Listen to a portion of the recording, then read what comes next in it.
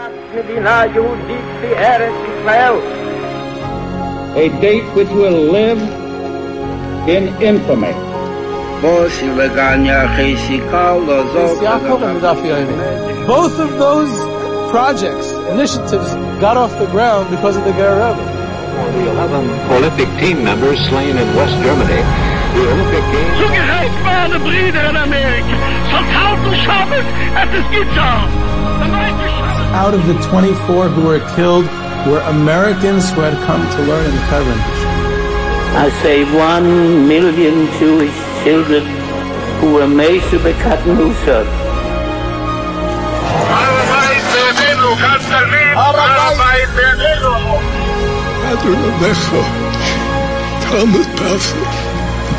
Whoever heard such beautiful words? It is never too little. It is never too late. And it is never enough. Jewish History Soundbites, bringing alive the world of our glorious past. Here is our host, live from Jerusalem, Jewish historian and tour guide, Yehuda Geberer. Welcome, everyone, to Jewish History Soundbites. This is Yehuda Geberer with another episode of Jewish History Soundbites, and this episode is sponsored in honor of the Heyman family, in honor of their son Michael Heyman's bar mitzvah. It's sponsored by their close friends from Ma'alot Dafna, and this is a reminder to any opportunity for sponsorships to be in touch with me, all kinds, for families, for simchas, for yard sites, for businesses, or the like. So you can be in touch with me about that. Before I start today's, I just wanted to mention in the context of the YU book sales forum sale that's still continuing to go on, and most people have been to already and have come back with some great stuff. But if you haven't, then you still can go. It's still going on, and they're still replenishing the stock of all the sellouts. But we put on the Jewish History Soundbites Twitter something that went totally wild, way beyond what I expected it to. The suggestion actually came from a listener about asking about what your favorite Jewish history book that you read that's not famous. The famous ones, hopefully we've all read. If you haven't, then go read all the famous ones. And if you're listening to Jewish History Soundbites, then you're already on the right track. So we wanted to know what are some of the Jewish history books that are not so famous that are your favorite ones that perhaps people should know more about. And it really generated an amazing discussion. And I'll be honest, I was amazed by the responses, way beyond what I ever imagined. We have some pretty incredible people out there. There was books that I never even heard of, let alone read. And there was a lot of fun. And we'll talk about some of those books at the end. So stick around to the end of tonight's episode, and we'll talk about some of the books that I just happened to pick out. There's quite a few suggestions. I'm going to just talk about a few of them. We'll do that at the end. Today we're going to talk a little bit about the Jewish Mafia in the United States in the early 1900s, which is an amazing phenomenon of Jewish history. Not only is it fun and interesting and fascinating and great stories, but it also is an insight into the immigrant generation that moved during the great waves of immigration, and it really is a microcosm of the challenges of integration in both the Jewish sense, in both integrating into American life, into the acculturation, and really has a lot to say about Jewish identity at this crossroads. And through the story of the mafia, of the mobsters, the Jewish mob, we can really gain an insight into to a certain extent, the crisis or the challenges of Jewish identity at the turn of the century and the first half of the 20th century. So we'll start off with a story. We have an encounter that takes place on the streets of the Lower East Side of Manhattan, in the area that borders between the Jewish neighborhoods of the Lower East Side and the and Little Italy, which is not far from there, where a lot of the Italian immigrants moved to. And there had been, a few years before, there was a 9-year-old immigrant who came in 1911 from the city of Grodno, then in the Russian Empire, a city in Poland, today in Belarus, a famous city. And this 9-year-old boy had moved to the new country because of the pogroms that had been prevalent in the Russian Empire at the time. He himself had witnessed as a child Jews getting beaten up in the streets of Grodno, and they came, his family, his mother, his parents, brought him to America, him and his siblings, to start a new life. A few years later, he's walking as a young teenager in the streets of Manhattan, and he's soon surrounded by a group of Italian teenagers who are just about his age, a drop older, and they try to shake him down for some protection money. And he looks at them in the eye, and he's not scared, and he doesn't back down. And he fights his way out of it. He's pretty defiant. And the leader of the Italian group, Charlie, he's impressed by that. Instead of beating the kid up, he calls off the attack, and they decide to become friends. And this Charlie Luciano, who later on in life is known as Lucky Luciano, he makes his friend, becomes one of his closest friends throughout his life, and that little Jewish boy was Meyer Lansky, who later became one of the most legendary figures of the Jewish mafia. And that friendship that was cemented in the toughness displayed by Lansky already as a child, already as a young teenager, was what really came out of not only of Lansky himself as one of the biggest bosses in mafia history, but also as an expression of what the Jewish mafia to a certain extent represented as tough Jews, as Jews who would not back down, and they would fight on the streets of New York and other cities to face the challenges of life and try to make something of themselves in those circumstances. Now, interestingly enough, the architect of organized crime in America is already a different type of Jew, and he's even the mentor of many of the Italian mafioso. He was a fellow by the name of Arnold Rothstein, who was not a first-generation immigrant from Eastern Europe. He came from a German Jewish family on Manhattan's Upper West Side, in a comfortable family, and he was a rebel. And he later rose to fame as one of the biggest bootleggers during Prohibition, what really created the National Crime Syndicate, or the modern mafia as it's known, both the Jewish and the Italian, and to a certain extent the Irish gangs also, was Prohibition. In 1920, the Volstead Act is passed by Congress. It becomes the 18th Amendment, and which the prohibition to produce and market and sell alcohol. And the bootlegging and speakeasies where illegal alcohol was sold and bought and dealt became a major underworld criminal activity. And eventually they moved into gambling, and they moved into other types of crime and all types of, protection rackets and controlling the garment industry and the longshoremen and the docks and all kinds of industries. They tried to take over different concessions throughout the city. And it's not only in New York, it's in Newark, New Jersey, it's in Chicago, Detroit, and LA, and it's all over the country.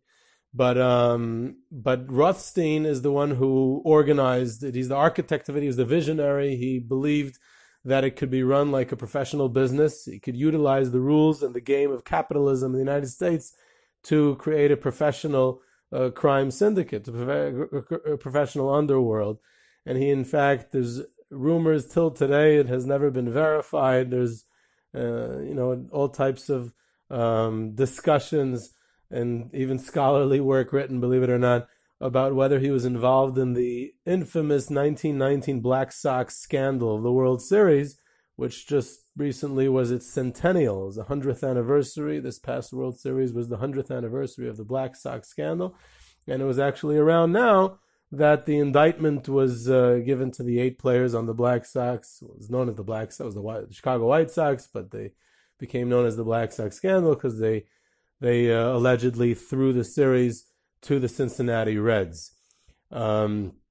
And shoeless Joe Jackson, who was one of the greatest hitters in baseball history, was one of the ones indicted, even though in all probability he was not actually one of the players who negotiated with the gamblers, or the mob, Rothstein's people, according to that version. Shoeless Joe Jackson was barely literate, and he was treated a bit unfairly, especially given his numbers. His numbers in the series were not all that bad, and he was implicated in the scandal as well. And of course, the famous journalistic, they made it up. It was a headline that was "Say It Ain't So, Joe." That's supposedly a little child seeing shoeless Joe Jackson come out of the grand jury hearing, and he looks up at his hero and says, "Say it ain't so, Joe." And shoeless Joe is unable to answer this little fan of his, but the story never happened. It was made up by a journalist. So and baseball changes after that. They bring in Kennesaw Mountain Landis to become the first commissioner of baseball. And you also have to understand the context of baseball at the time. The owners kind of ruled the players. We look at the players today as people who make these multi-million-dollar contracts and salaries. It was not the case in the early 1900s. In fact, the getting to the World Series and getting the World Series bonus sometimes meant the difference between a family of the baseball player having ends meet that year. And very often the owners would try to get out of giving the World Series bonus to their players, even to star players. And the owners really were pretty cruel. There was no union for the players then. And as crazy as it sounds, but it was harsh financial conditions. And that's what brought these players to actually go sell out to the gamblers. And Landis was brought in, who was a former federal judge and a baseball fan, was brought in by the owners to maintain law and order. And even though they were never convicted in a regular court, but Landis banned the Chicago Black Sox players for life. And till today, shoeless Joe Jackson cannot be in the Hall of Fame. But what the connection to the mafia is that Rothstein is supposedly was the one behind the whole thing, in that he, as this Jewish mobster from New York, he's the one who had his men contact the players on the White Sox and have them sell out. And supposedly he made a few $100,000, which in 1919 is a fortune of money on the deal. So that's what another role that he plays. But it's really during the years of Prohibition, 1920s. Prohibition lasts from 1920 to 1933. It's one of the first things that's repealed by FDR when he becomes president, which is, I guess, one of the reasons that Jews loved him. You're allowed to drink alcohol again. By the way, sacramental production of alcohol was legal, so they were able to make wine for Kiddush, and of course that loophole was utilized by Jews all over New York, rabbis giving licenses to sacramental wine production, and they got a cut on the selling the wine, and there's a lot of stories in that regard as well. But that's a story about Prohibition. So Rothstein in 1928, after he refused to pay up a gambling debt because he felt that the game was fixed, so someone was out to get him. He's standing on his steps to one of the I think the Park Central Hotel, somewhere in the west side of Manhattan, and he is shot, and he stumbles. The assassin gets away. The police come. They say he's still conscious as he's being taken to the hospital. The police ask him, "Did you recognize your killer? Can you tell us anything about him?" And being the tough mobster that he is, Rothstein tells them, "I'll stick to my business, you stick to yours." And he refuses to cooperate with the police, even in regards to his own assassins. He dies 2 days later. And his father, he comes from a very chashuv mishpacha. He comes from a prominent family on Manhattan's west side, an Orthodox family. His brother was a rabbi, and his father was the president of the Manhattan Jewish Center, where Rabbi Leo Jung, the legendary rabbi, was the Rav. So his levaya, his funeral, goes from the Manhattan Jewish Center, and Rabbi Jung has to give a hesped on this mobster. And he doesn't really know what to say about him. So he speaks about the family and the charitable acts of the family and the kindness. And kind of in very general terms and avoid speaking more specifically about this young man who was killed. But then they go ahead and bury him in Union Field Cemetery. And if you go today to RJJ, Rabbeinu Yaakov Yosef, the chief rabbi of New York City, Arnold Rothstein is right down, literally 30 seconds from his kever, the architect of the modern mafia. So he's taken over by what develops into after the Castellamarese, I'm probably pronouncing it wrong because it's Italian, after the Castellamarese wars, that Luciano takes over the modern mafia, and together with Lansky and Frank Costello, Bugsy Siegel, Dutch Schultz, Jews and Italians, they're working together, they produce the new mafia. Now, we want to ask, what is the role of Jews in the mafia? Are they villains? They're criminals, right? Many of them, just engaged in making illegal gambling places or bootlegging liquor. For the minor crimes, then it gets to theft, and very often with certain mobsters, it gets to even murder. So they're not exactly the biggest tzaddikim out there. And yet, in many ways, the Jewish community sees them as heroes. And in certain ways, they've even been romanticized, especially the ones that were sent up the river to Sing Sing prison and died on Old Sparky at the electric chair. So they died young as kind of like martyrs for the Jewish community. So what is it? How is it that what's this? It's an interesting paradox of how they're viewed, and it's because they themselves lived a double life. On one hand, they were part of the Jewish community, and they supported the community. They also had money during the Depression, and they made sure to keep very good relationship with the locals. Harry Strauss, who is arguably one of the greatest murderers in mafia history, as one of the big contract killers for Murder Incorporated, the Jewish, also Italian and Jewish group that the media nicknamed Murder Incorporated, but they were an outsourcing group. They weren't part of any of the crime families, but they did contract killing. If the mob needed someone to take care of someone to be bumped off or hit, then they would hire one of the, Murder Incorporated. They were based out of Brownsville in Brooklyn. My mother was born in Brownsville. My uncle used to tell me about how he remembered the candy store, where it was the legendary candy store that was like the headquarters of Murder Incorporated, which they were gone by the 1950s, but he still talked about it as if it was still part of the neighborhood.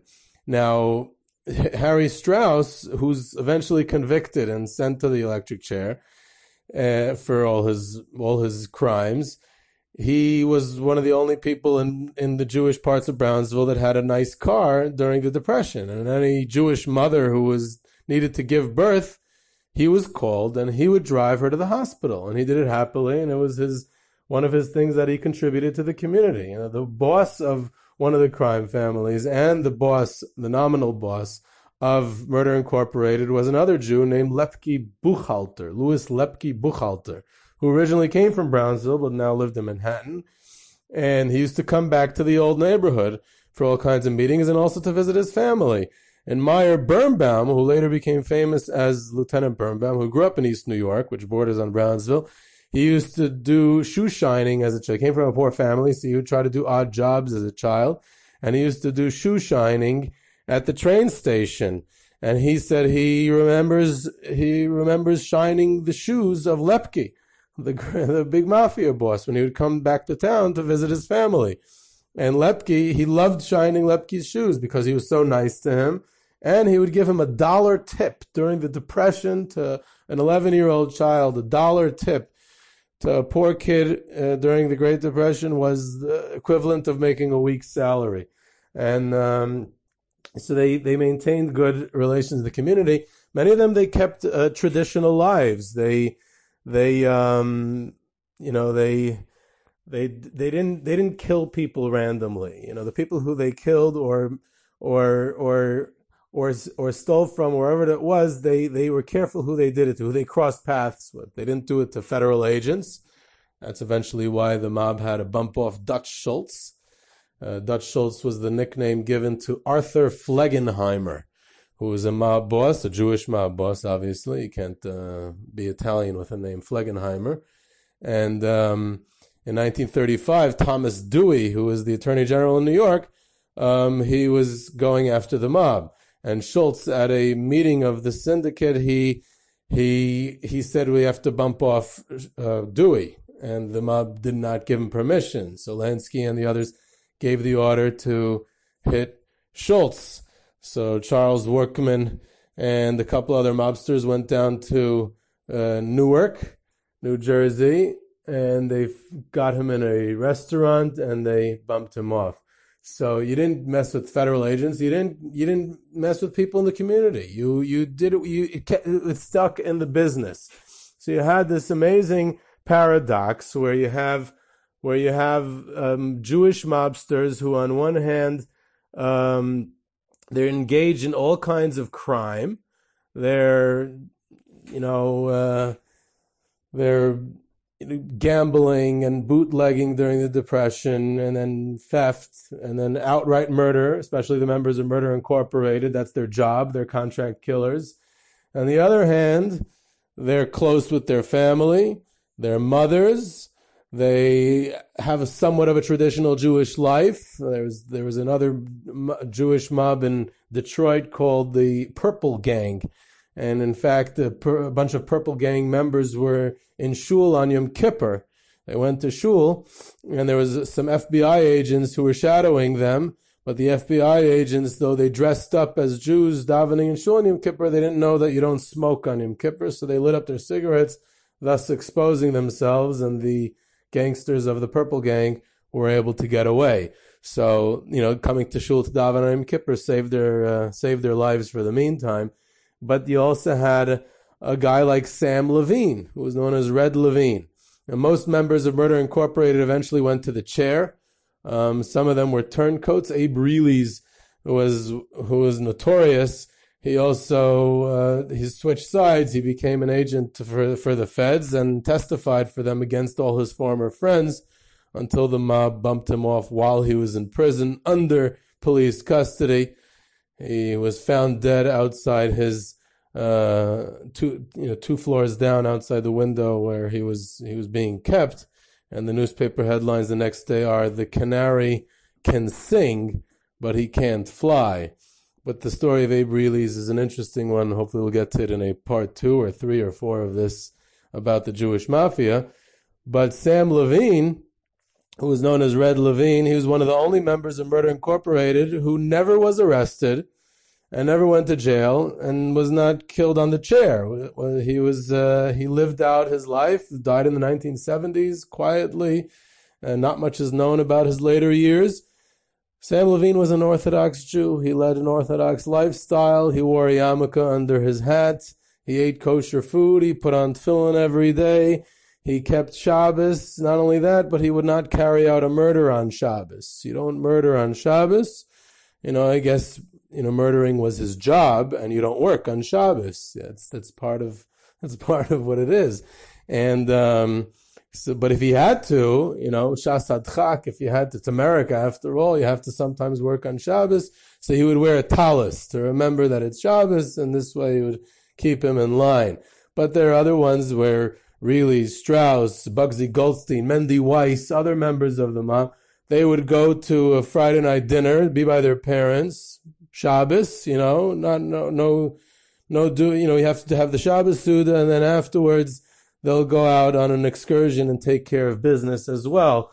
So even if they weren't makpid not to murder on Shabbos itself, but they would at least do it after the Suda and not disturb it with that. So you had this paradox again, leading a someone. All of them would give a bris to their kids. There's a whole description of a lot of Jewish mobsters gathering by Charles Workman, his child's bris. They're all getting together for the party. And many of them, Meyer Lansky was in Israel for a short period of time in the 70s. He also died a civilian death in 1983 in Florida after he retired and moved down to Florida. In his later years, he told other Jewish mobsters that Miami Beach is the true promised land. But he also spent time in Israel, and someone who spent the Shabbos with him in Tel Aviv. So he said to him, that Lansky says to him in the middle of the Suda, he says to him, look around, you hear this singing? They're singing the Jewish songs for Shabbos. He said, I miss that. I remember hearing that as a child, and I miss that, which is an interesting thing also. So they have this Jewish identity. On the other hand, they unlike the Italians, very often the mafia, the mobster job, the gangster job, did not continue into the next generation. Lansky himself, his son Paul Lansky, went to West Point, like the ultimate American expression. And when Paul Lansky's child was born, he named his son Meyer Lansky II. And Lansky says to him, why do you have to do that to your child? Why should he be embarrassed by carrying such a name? In other words, there's this dichotomy, there's this confusion in their own life about what their true identity is and where they stand and what they're doing with this career, so to speak, of theirs.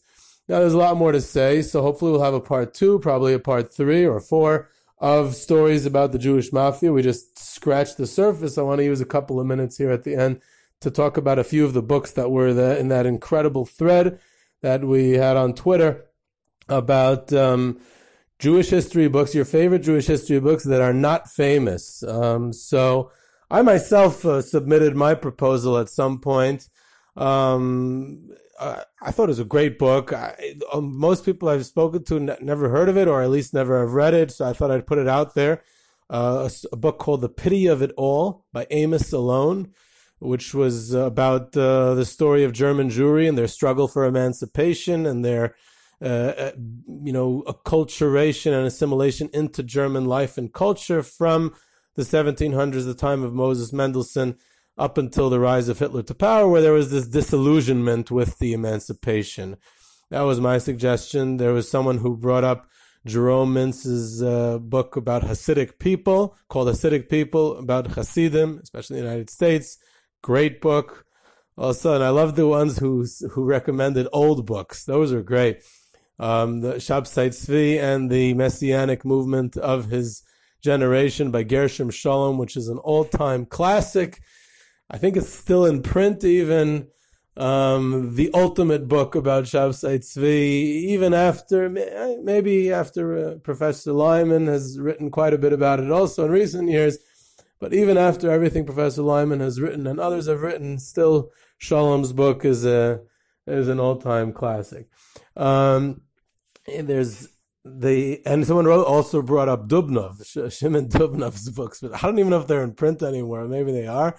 But anything Dubnov ever wrote is, of course, relevant still. Someone wrote Leon Uris's novel Exodus, which was, a good book, a novel. So, it has some sort of basis in reality, but the story of the actual Exodus was a little different.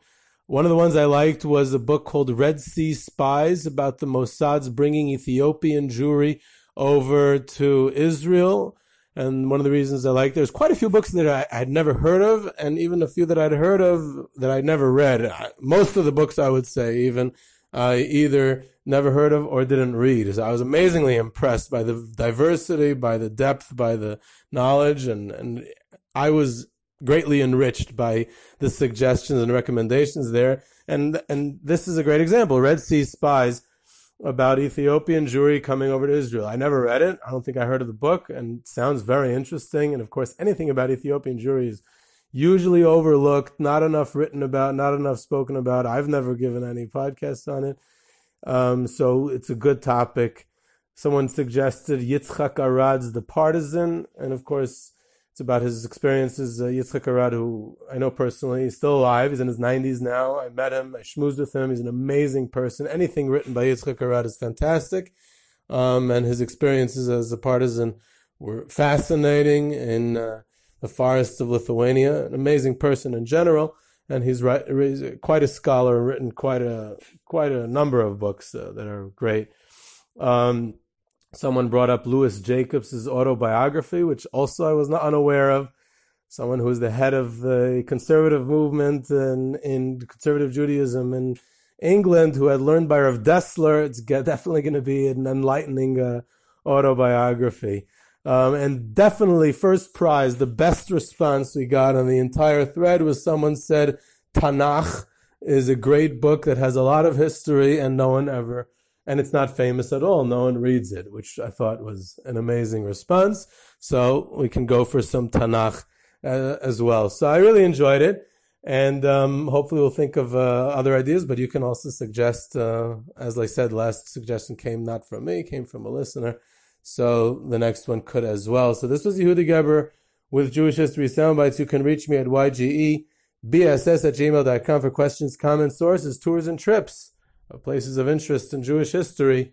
And you can subscribe to Jewish History Soundbites on iTunes, Google Play, Spotify, Stitcher. Don't miss an episode. Follow us on Twitter at JSoundbites, and I hope you enjoyed.